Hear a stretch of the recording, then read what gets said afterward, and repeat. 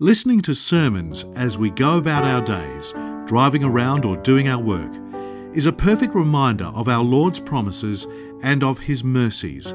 This is the mission of Upper Room Media, to make the Word of God accessible to anybody and everybody. So today is a unique Sunday in that, as you could probably already tell, it's not the typical hymns that we're reading, and definitely not the typical readings that we're reading. And that's because today we are still celebrating what we celebrated Friday night. Okay, so what we celebrated Friday night was the Feast of Epiphany, right? The baptism of Christ. And we're still actually celebrating. This is one of the major feasts in the church. So in the church we have like 7 major feasts, some minor feasts as well. This is one of the major feasts, the baptism of Christ. And we celebrate it for 2 days. Okay, so we celebrated technically Saturday and Sunday, but for Saturday we pray Friday night. And here we are Sunday, and we're still reading about the baptism of Christ. 2 things I want to highlight before we kind of just dive into today's sermon. One is that nothing that Christ did in His life is for show. Okay, sometimes we read like the gospel about Jesus being baptized, and we think like this is like, and rightfully so, we say like this is the beginning of His public ministry. Sure, but He went to like the wilderness after that for 40 days. So it'd be a strange way to start your public ministry and then go into the wilderness. Nothing Christ does is for show. It's not like a marketing strategy. Okay, this is not like we're not running, a corporation here. So nothing Christ does is for show, and nothing we do in the church is for show. So everything has an effect on us, and that's why we say in the hymns and things like that He was baptized and saved us. Baptized, like when we think about like all the things that we say, like He was born and He saved us, and we say, okay, Jesus came to us, born and saved us. Jesus was crucified for us and saved us. Those we understand. But baptism is the same exact way. It has like a real essential meaning to our salvation. That's why also when we pray the Liturgy of the Water, when we prayed that on Friday night, that has a real effect on us as well, because it's a sacrament. Like we're performing still a sacrament in the church. Everything is sacramental. So nothing we're doing is for show. Nothing we're doing is like for dramatic effect. Okay, that's kind of the starting point before we dive in here. All that being said, if I was to ask you, what exactly does Christ accomplish for us in His baptism, what would you say? Like Christ being born, we get. Like Christ becoming man, kind of makes sense. Christ dying on the cross definitely makes sense. Christ rising from the dead makes sense. Giving us the Holy Spirit makes sense. Baptism. When Christ is baptized, how does that make any sense? If you remember the way the baptisms were happening with St. John was preaching a message of repentance. So people accepted this message of repentance, and a lot of people went to St. John. Okay, a lot of people went to St. John, and that's why later on, when the Pharisees are questioning Jesus, remember they questioned Jesus and asked Him a question, and he responds back with a question, and he says what?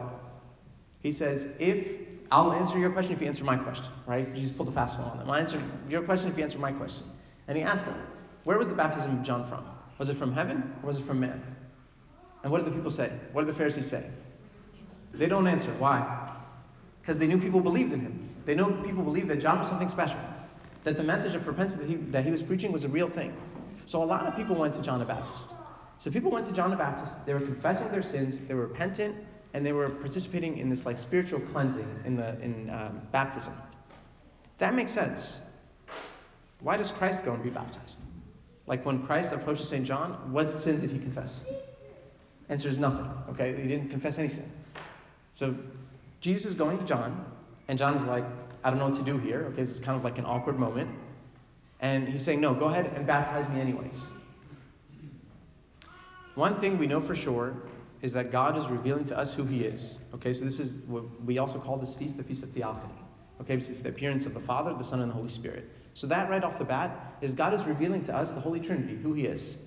But in addition to that, God is doing something. This has an effect, again, on our salvation. If you think back to the story of Adam, and we call Christ like the second Adam. When Adam sinned, it wasn't merely like just punishment. Sometimes we think like he sinned and now there's punishment. Okay. But he sinned, and what happens when we sin, when Adam sinned, is that there is a disconnect. If you're connected to the source of life, and then you disconnect from the source of life, now you have death. Not just physical death, but spiritual death. So when Adam sins, what happens is he's disconnected from life. So what Christ is doing here is he's trying to restore that life back in humanity. He's trying to reverse everything that humanity ruined to begin with. When man is in communion with God, they have the breath of life. His life is within him. When man is disconnected from God, there's nothing there. So now that God comes and restores all these things in us, and what he's doing for us is that he's making us, like Jesus is the Son of God by nature, he's making us the sons and daughters of God by adoption, or by grace.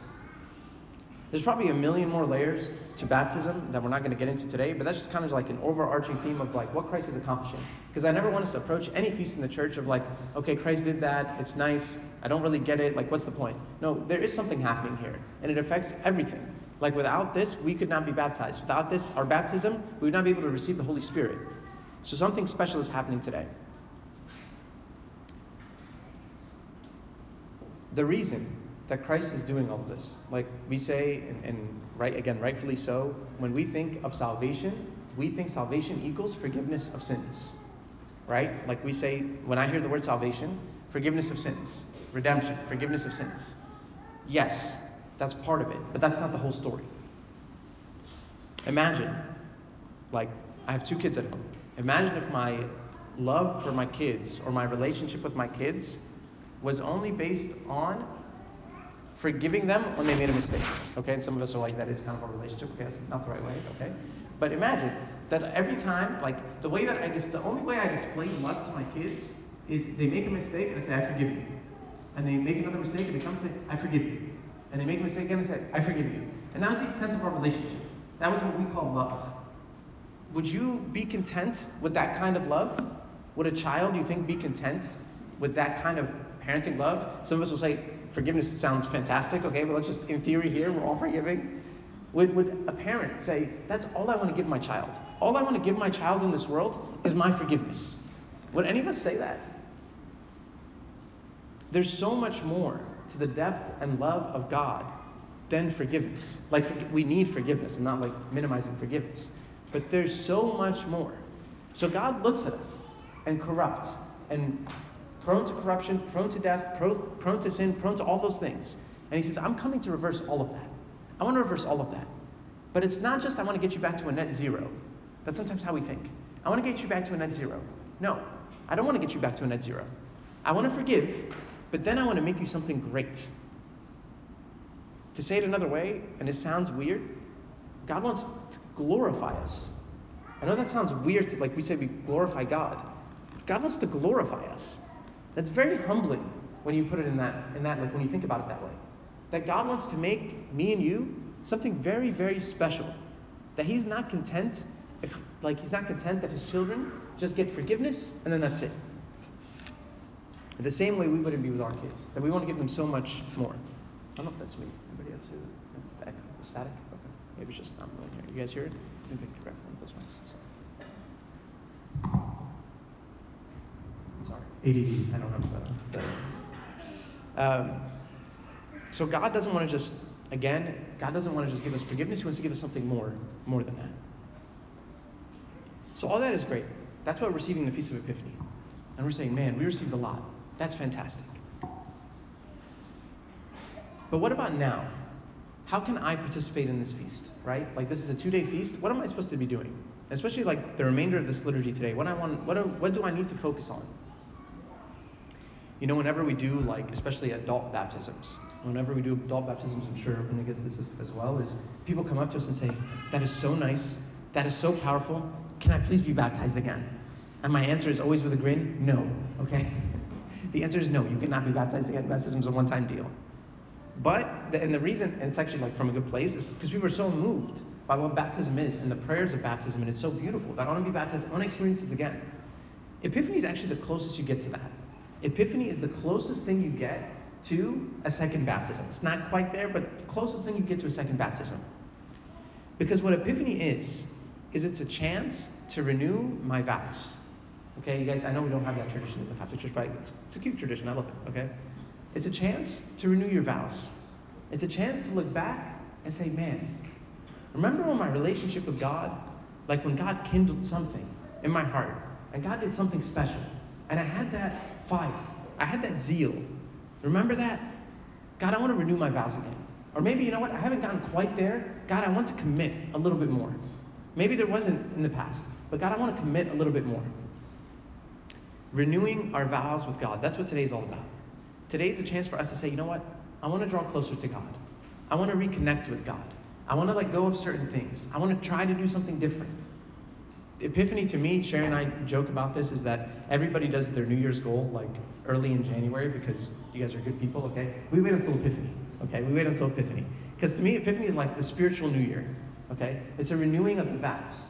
And then also like we're just busy from, this time, but we're just going to spiritualize it. But it's a renewing of the vows. It's a beautiful time. It's a beautiful time where Jesus is restoring humanity. He's restarting everything again. Okay, this is the first thing. He's restarting before he does anything. He's restarting everything again. And it's for us to look at Jesus and say, thank you so much. Thank you so much for being such a loving Father. You give me forgiveness, and that would be more than enough. But you give me more and more and more. You want to glorify me. And I want to recommit. I want to renew my vows. The question is, how do we do that? If it's about remembering our baptism, which a lot of us, let's say if you were baptized in the church at a very young age, you probably don't remember much, okay? But when we experience baptisms, when we pray baptisms, and when we experience Epiphany, how do I renew my vows? This is a spiritual New Year. For all the goals that you've had, hopefully you've added some spiritual goals in there. But the first thing before I renew anything is I have to reflect. I have to reflect on where my spiritual life is, the state of my spiritual life. One of the things that we say, and basically the theme of baptism, is you are putting away the old and taking on the new. I'm putting away the old and I'm taking on the new. How am I doing that? In this past year, was there anything old that crept in that I need to get rid of again? In this upcoming year, what is the new thing that I want to do? How is there going to be a new way that I display my love to God? So that's the first thing, as I reflect. The second thing is what the people did, repentance and confession. And we throw out repentance and confession. Here's what confession is not. Okay, sometimes people come in and to confession, and we have this very legalistic mindset of confession. That is not confession in Orthodox Church. Confession in Orthodox Church is not legalistic.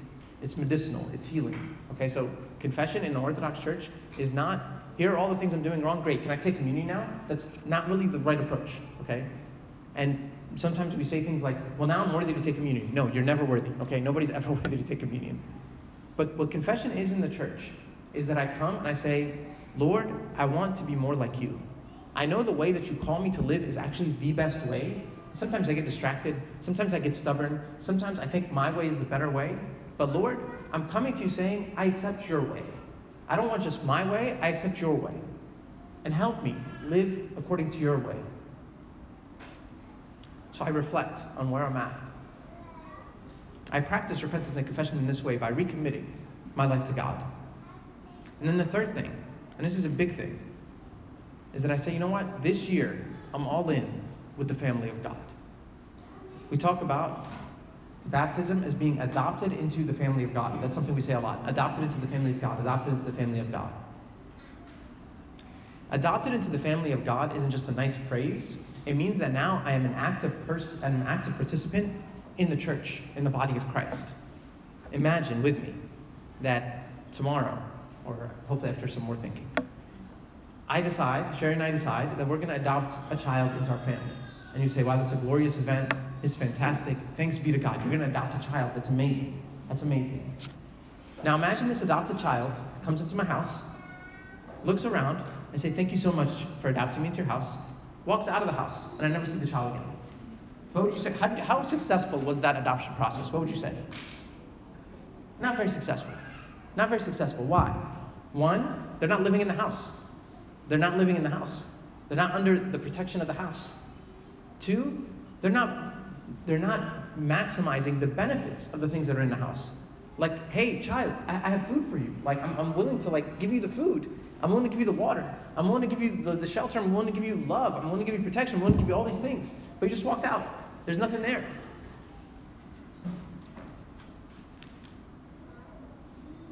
For me, one of the hardest things that I see is, one, for sure, people that are completely disconnected from the church, okay? Because I believe there's something very special here. But also on top of that, it's not just being disconnected from the church. It's when we come to church kind of, without really thinking, just part of the routine, whatever. I come, something I do on Sunday, leave as fast as I can, come as late as I can. I don't like it. I'm preaching the choir here, okay? You guys all made it for the sermon, so good for you. But truthfully, there's something special in the church. God gave us the church. So it's not just like, again, a marketing thing. Like, I'm not a marketing strategy. I don't need to sell you anything. I'm saying this is where it's at. This is the place to be. This is the place to be. This is where all the benefits are. We're celebrating today the depth of the love of God for us. The depth of the love of God for us. That he wasn't content with saying, like if Jesus was just content with us receiving forgiveness and defeating death, again, another great thing. If you're just content with that, the cross. Baptism, we don't need baptism.